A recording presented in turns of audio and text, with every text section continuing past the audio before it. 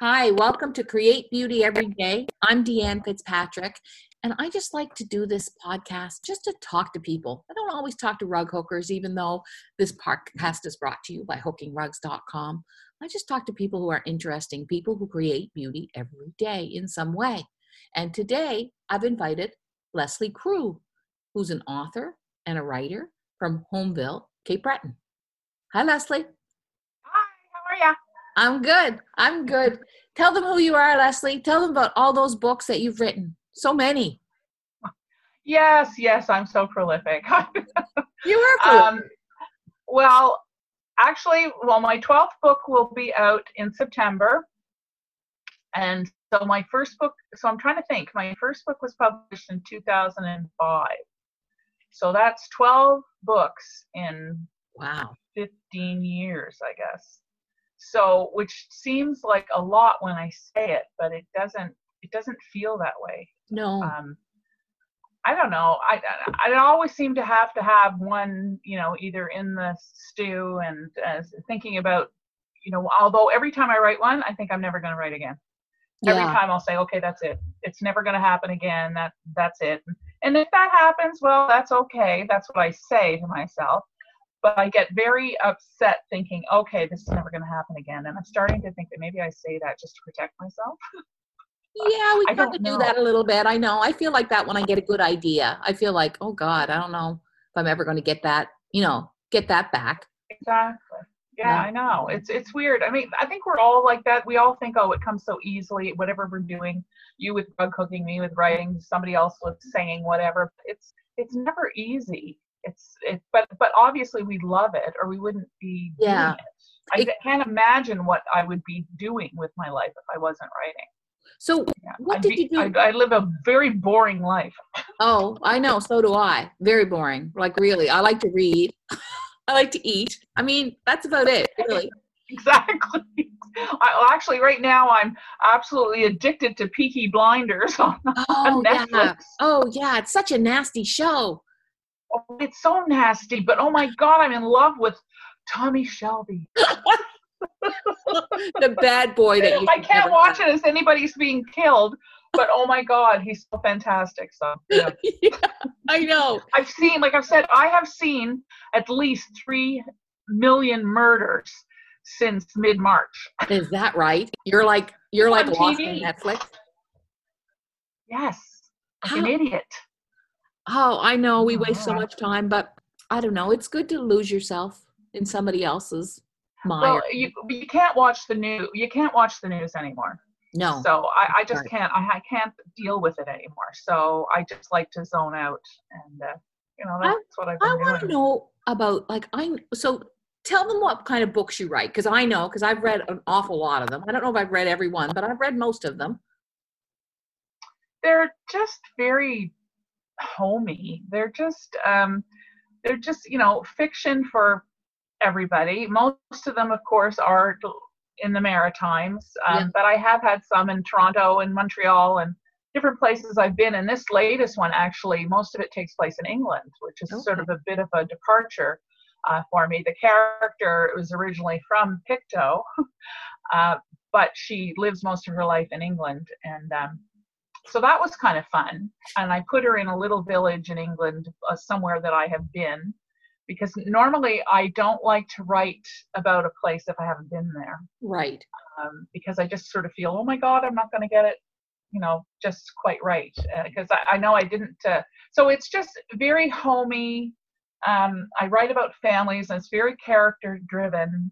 It's not a lot going on in the plot of the book. I'm not writing a mystery, murder mysteries or anything like that. I'm just writing about, like I say, I like to write about ordinary life. Yeah. What it's like for people. I love the stories that my grandmother would tell me.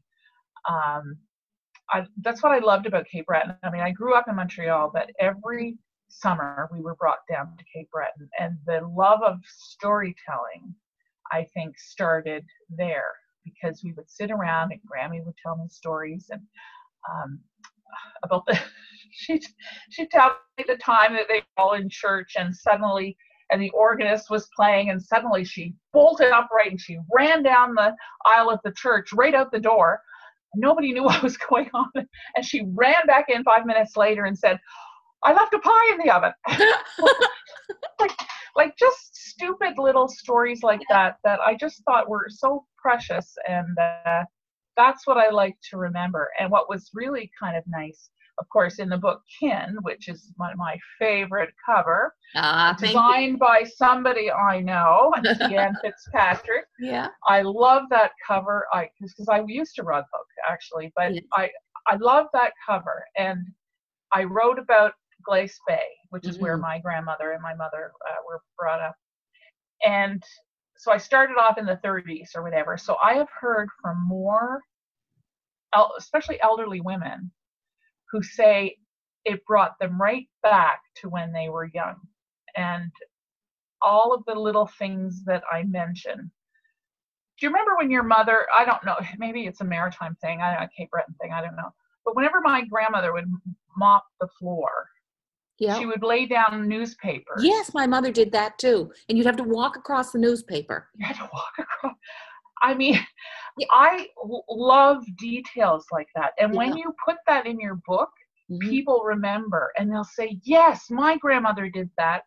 Or remember the wood stoves, the wood stoves in the kitchen, and they would have like these little beds sometimes in the kitchen. Yeah. Yeah. You know, I kind of never knew why, but then they'd say it was for if the doctor had to come. If the doctor was out with his horse and sleigh, in the 30s or 20s, and he had in the winter and he had to stop somewhere, that's where the doctor slept. That's where the farmer slept and then got up with, at 4 a.m. with the cows or whatever. Yeah. Those are the details that I just love. Yeah. Cups of tea. The food, I mean, let's face it, Cape Breton and the food. Great. There's all kinds of food in my stories because that's all I ever remember. Mm-hmm. In Montreal, we never, obviously we had people come over and whatnot, but you never made a big fuss about tea or anything. But Cape Breton, if somebody came over, well, the whole thing, you had the tea in the pot and all the goodies and the whatever. Well, we never had that growing up. You put on a spread. And I loved coming back to Cape Breton. Eat that damn food. What got you what got you writing in the first place? Was it just to share those details, or because you weren't 21 when you published your first book, were you? I was 50. Really? Yeah.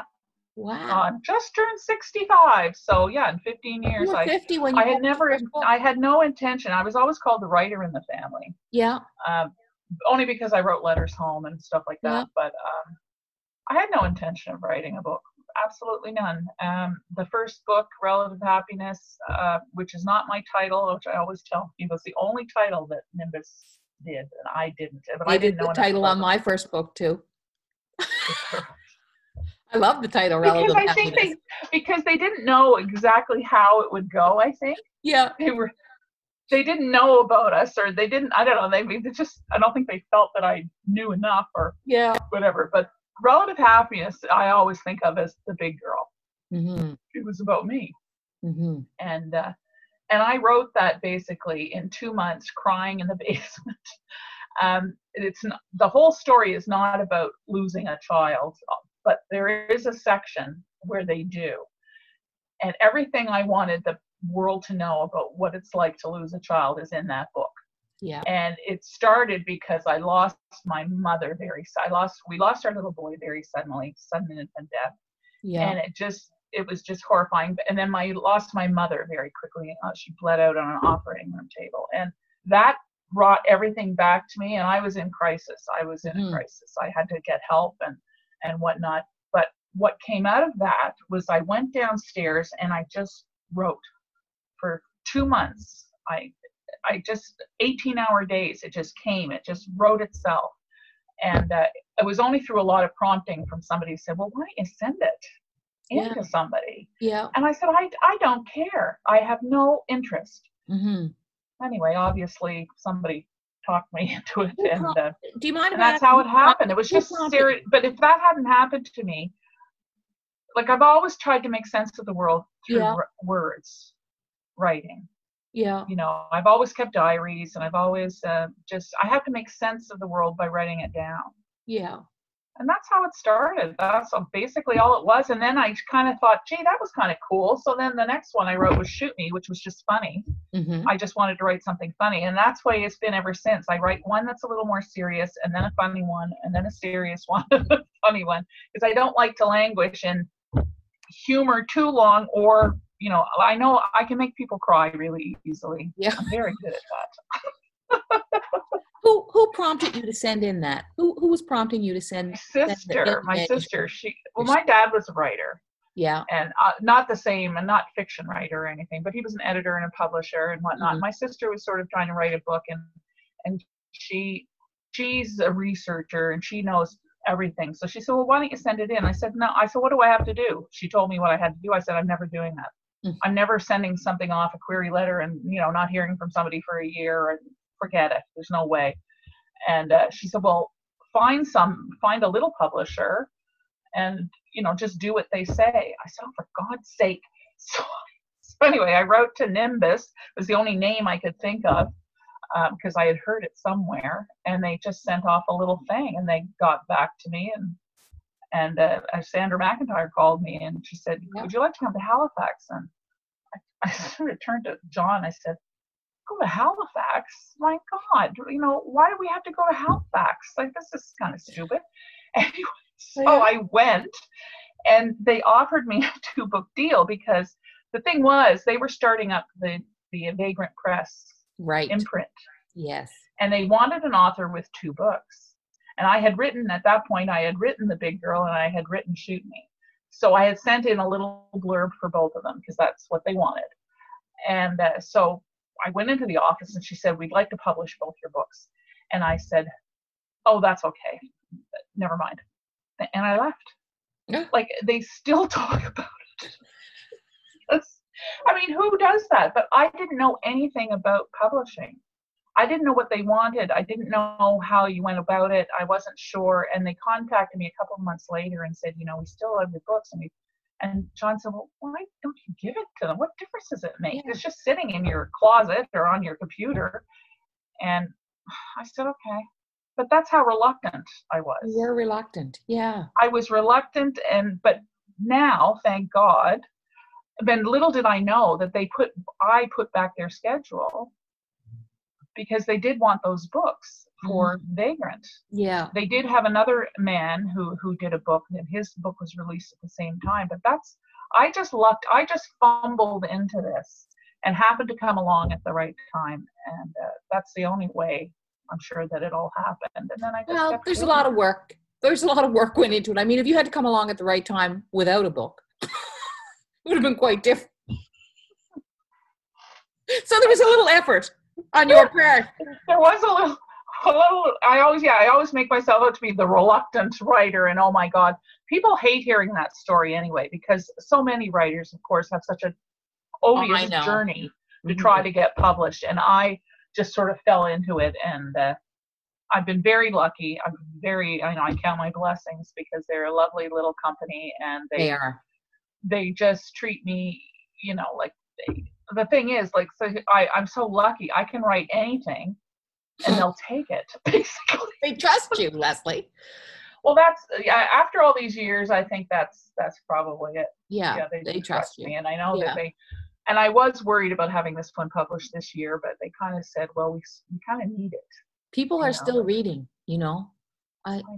Yeah. I'm worried about them not going into the bookstore to get, like, are bookstores even open now? Yeah, they're open. Bookstores are open now. Yeah. And really, I've been buying books from Tidewater in Sackville the whole time. So, they're definitely. See, I've gone nowhere. Yeah. I mean, we're up here in the middle of nowhere. Yeah, what? I did it online, but bookstores are open for sure. Tell me about your other book. You wrote a book. You've been writing for the Herald for years, right? A Sunday column. Yes, I did for a few years. Yes. Yeah. Well, I've done it not just for the Herald, but for other magazines, the Kate Bretner magazine 20 years ago. The book that came out last year, Are You Kidding Me, is just a collection of the columns I've done over the last 20 years. But it won a great prize. It was it was fun. It was sort of fun because I had this little column and that was great. But then I got to the point where I I wasn't writing novels Mm-hmm. and I knew I had to stop. Yeah. But I had this lovely little audience that, oh my God, I mean, the people I would hear from, it was just amazing. But then it was actually my husband who said, why don't you just put them all in a book? Well, some of them in a Mm-hmm. book. And, you can have it there. So even if you stop the columns, which I did, um, you'd have it. So Yeah. that was just sort of departure, and that was kind of fun. Actually, I just finished last night the last of. I'm doing the audiobook for it because they're Oh, my great. stories. Yeah, So they why are. not have my voice? And yeah, so but So of course, COVID-19 came in the middle of it, and it yeah. feels like it's been a 6-month ordeal. But anyway, it's finally Did getting you finished. do the audio recording at home or No, in a studio, in a studio? You went to a here studio. in Sydney. Yeah. And I discovered apparently I can't say the word won't. What? No, Won't. Won't. won't. Yeah, you won't. I I can't I can't say it. Jason and I were there last night. Oh, when he's going, oh, whoa, won't, and I'm going won't. So now you're probably not writing that word anymore either for your next audiobook. I'm You'll never writing it again. crossing them out. She will. Whatever she I'll think of wouldn't do now, she anything will. else I can think of. I'll do. So Anyhow, are are you like your book is you just finished a book coming out in September, and are you thinking about another character now? um, I so loved this character and she's an elderly lady, and I'm just thinking. And then that's the trouble. When you look back on all your other books, you say, well, I can't do that and I can't do that because I've already done this and that and whatever. And then I think, who Mm-hmm. cares? So Yeah. maybe my next one will be about an elderly woman. Mm-hmm. But because I find they're fascinating. Mm-hmm. What do you They're find the best. fascinating about them? About elderly women? So their wisdom. Mm-hmm. They're just, and that they don't care. Like you get to a point in life where it doesn't matter what people think. Yeah. Or like it's just such a delightful freedom that I'm finally figuring. I've always enjoyed my 50s and 60s more than any other Yeah. decade in my life, Mm-hmm. and I'm hoping that continues. Oh, me too. And Yeah. a woman who the other day, I think she's just about 80, she said to me, they're the best years because you're not so concerned about how you look and if something fits right. And, like she said, it's just, you're not worried. That stuff just starts to go by the wayside and you really just become yourself. Well, and I always could never understand the women who would probably be, I don't know, the women who seem to mourn the fact that they sort of feel invisible Mm-hmm. because they're not as sexy as they used to be or whatever. That has never been my concern. So I'm not mourning anything. I'm just, as you get older, I don't know, you just get better. Don't you find? I feel the same. My God, I'm 55 and like this has been just the most You're a baby. years. I'm a baby. I still got 10 years to catch up, but like to you, but I just feel like 50s are just the best years. I love them. The freedom and then the freedom of mind that comes with that, right? It really is. It's it's the best time of my life. And especially now, of course, I just became a grandma, which I think probably everybody in the world knows, but I'm not allowed to show any pictures of her on Facebook or whatever. Her father would kill me. But I said to him, how could you do this to me? You waited until you were almost 40 to have a baby. I said, I want to be at this child's wedding. And I'm trying to think, well, girls don't get married until they're like 35 or whatever. I'll be like 90 something in the back of the church drooling because you waited for too damn long. But regardless, she's here. Of course. And what happens to me? I wait for 3 decades to be a grandmother. Then COVID-19 happens. She's born in January, very end of January. It was a snowstorm. I couldn't get there. It was just like this nightmare. And saw her for a few days, and then in March, I had to go back to White Point. I think there was some sort of a thing at White Point we had to go to. We got to see her for a few days in Halifax, then went home, never thinking that I wouldn't see her again for 3 months. Yeah. And so much changes. It just about killed me. It Yeah. just about killed me. And I know it did for every grandmother out there. And but I just thought, what a time. And all these little COVID babies. We went down last week to visit them in Halifax. And of course, well, she's 5 months old, so she's a little, you know, she's more aware, obviously. But John and I walked up the stairs. She burst into tears. Oh. Because I think she's only ever been with her parents. Yeah. Like even my daughter couldn't visit. Yes. And they live on the same street. Yeah. You know, she would see her from the window, you know, as they walked by. And it was just, you know, it was just terrible. Yeah, it is terrible. Hopefully. Now, so I went down for my 65th birthday, and both the kids and their spouses were there, and she was there, and I just thought, oh, okay, fine, this is good. This is heaven. This is heaven. Yeah. Now I wonder will you be thinking about that as you write? I wonder will that come out, that love that you're everything comes out. Yeah. Everything comes out. So everything what's it like that happens to me. What's it like to be like a friend of Leslie Crew? Like, you know, going on a girls' night with Leslie Crew. Are you going to read about things that come up? I mean, I know you'll disguise them, but how do you No, I can never write. I can't write about people I know. Yeah, okay. That's cool. I mean, I can take situations that we've all been in, right? Yeah. But even the names, if I have a name and I know that person with that name, I can't use a character, because whenever I'm writing the name, my friend comes in my head, right, and the character goes out the window. Okay. I even had one, I was going to call this young guy William, and I thought, oh God, I can't call him William because that's Deborah's son, and I can't write him kissing somebody. Because I don't want to imagine William kissing anybody. I know. I mean, I knew him as a baby. I don't want to, you know. Yeah. So that's me. I can't. So no, you're safe with whatever happens between us. It's never in a book, but it's never in a book. Yeah. But everybody has the same experience, and I realized that when I did the columns, because I would get letters saying, "Oh my God, do you live in my kitchen?" I know. You know, how do you know what's going on? All I write about is the same things. I write about ordinary things, and ordinary things people relate to. Mm-hmm. Like everybody has a junk drawer.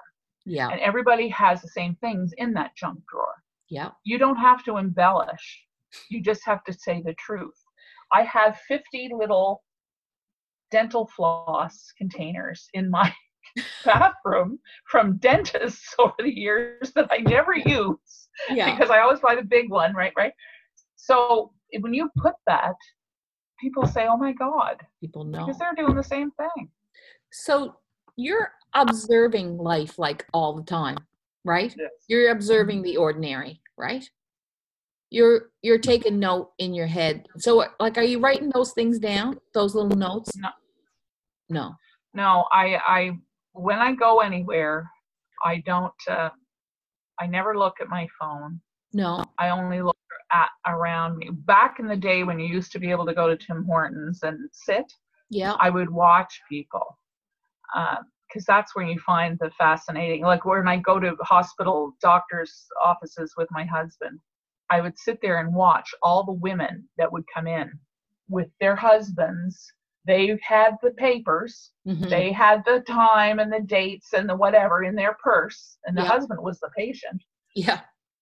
All the same things. So I'll be able to put that scene. Yeah. It was almost like a mother taking a little kid to kindergarten.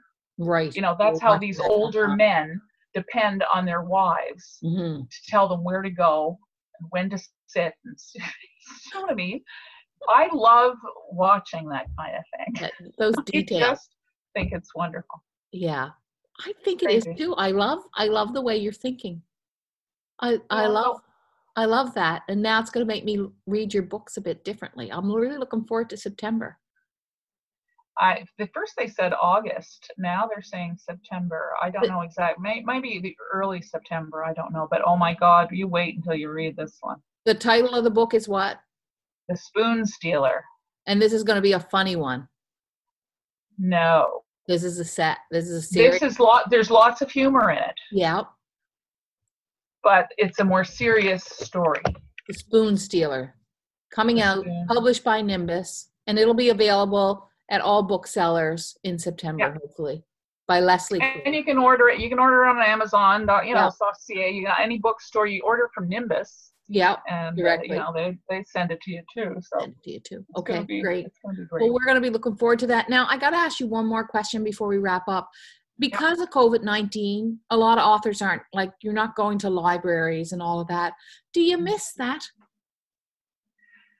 I think I'm going to. I mean, by the time I finished my book tour last year, I was ready to slit my throat because I was on the road for like 4 or 5 months. Yeah. I was exhausted. But now it's going to be hard because this book, this is the book I want to see people's reactions to. Yeah. But of course, most of the time, if I go, they haven't read the book, So yeah, that's true. But you have a strong following. You have a Facebook page. People can follow you there. Yeah. But you have a strong following of people who read every one of your books and wait for them to come out. Well, that's it. They don't care. They don't care what the book is about. They just want one of my books. And I mean, what a lovely position to be in. What a lovely position to be in. Yeah, it is. Very lucky. Very lucky. Very lucky. They're just waiting for you. But it's the same thing with your, like, if anybody has like Rug Hooking by Deanne Fitzpatrick, they don't care what it is. They just want it because they know they love the product. Yeah. It doesn't matter what the product is. They just love that. So they're connecting with you. They're connecting with the woman who's watching the people in the doctor's office. Really, that's who they're connecting with. They're connecting with you, the observer. Yes, I see the world and show it back to them, and they'll say, "Oh, yes, you're right. You're right. I remember my grandma's teacup. I remember my grandma's, newspaper on the floor, or doing that. Remember when they had those? Remember the buffers? Yes, I know the dual buffers. We were all over the I know. floor. I'm glad those are gone. I thought those were great. All I need is pressure off my floor. Lord. Oh my God. My grandmother would have a fit if she stayed in my house. Yeah, I know. My mother would be disgusted at mine too. She would be. But the funny part of it is now, see, the one of the inspirations for this book that's coming out is the clothesline. Yes. That's a big, big image in this book. Mm-hmm. Love a clothesline. Yeah. Do you hang your own clothes out, or do you use your dryer? I try to hang them out in the summer. That's nice. But the winter is too full of bird seed and nuts for the squirrels and the crows, and I have to go with this to go up the yard. Anyway, but no, I love a clothesline. I'm so glad you started writing when you were 50. I think. I know. It gives hope. It gives young writers hope. When I meet a young writer, they'll say, "Oh my God," and I said, "You have to be like the kid I met in grade 4 when I went into a school one day, and the teacher introduced me, and this little kid came up, and his name was Angus, and he said, 'This is your lucky day. I'm a writer too.'" Oh, and I thought, yes. He got it. I said, be like Angus. Yeah. You don't have to publish a book to be a writer. No. You're a writer in your soul. Yeah. Whether you ever get anything published or not. It's the truth. But too often people are in such a hurry to try to have something published to make them think that they're a writer. Well, I was a writer for years before I published anything. Yeah. And you know what? I have a zillion diaries around here. I would also say there's probably, I don't know about for you, but I know even after I had shows and stuff, I still wasn't sure I was an artist. Do you know what I mean? Like, you're never really, it's really more about doing the thing, like you said, than about being published or being accepted. It's really about doing the thing, That's the best part for me, is just sitting here and writing the story. Yeah. That's the part I enjoy the most. Yeah. And I don't care about the rest of it. That's the part that people are connecting with. I think so. I think so. We're just two old souls, Deanne. I think so. Two old souls. I've been old forever. I was old when I was 18. Oh my God! I know. Fun I could have had. This is it. How stupid were So we? old. Who was it? I think it was Helen Mirren who said she wished she had said "fuck off" a little more often. A little When more she was often. younger, I said, "Yes, that's right. That's what we should have done when we were younger." Yeah. Well, yeah, it's true. Isn't it the Shouldn't best? have said that. Sorry. It doesn't matter. You can bleep that out. Look, I'm not bleeping anything out. You just be yourself. It's grand. And Helen Mirren said it, not you. Exactly. You just Exactly. wrote it. I loved talking to you today. It was really Thanks. Yeah. lovely. Yeah, it was just like you're here having a cup of tea with me. I know. Well, that would be nice. That would be nice. One day, that's what Might we'll happen do. sometime. I'm going to Okay, get going. I will. Thanks a lot. Okay. So tell them where they can find you. www.lesliecrew.com, and you can see all the books. And I've got a Facebook page. So And Leslie Yeah, that's Crew, it. and Crew is CREWE, right? that's E. Yeah. That's Yeah. right. Me on the end of it. So thanks a lot, Leslie. I'm Deanne Fitzpatrick. She was Leslie Crew, and she just wrote a beautiful book, and it's coming out in September. The Spoon Stealer. The Spoon Stealer. Thank you, because I knew it was spoons, but I thought I'm going to mess this up. The Spoon Stealer by Leslie Crew, lesliecrew.com, and on Facebook. And I'm Deanne Fitzpatrick, and this is hookingrugs.com. Create beauty every day. See you later. Hey, love. Thanks Bye-bye. so much. Bye.